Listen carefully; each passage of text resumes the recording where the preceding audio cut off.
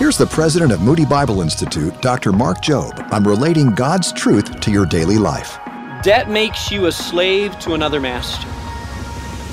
The Bible talks about those he blesses will lend, and those he curses will have to borrow.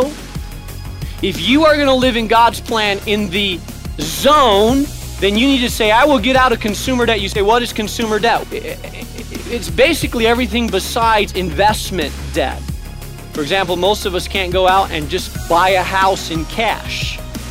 And so you buy a house rather than rent, but that house gives value to you, so that's investment debt. But most clothes and things we buy and wear and drive and this and that is consumer debt.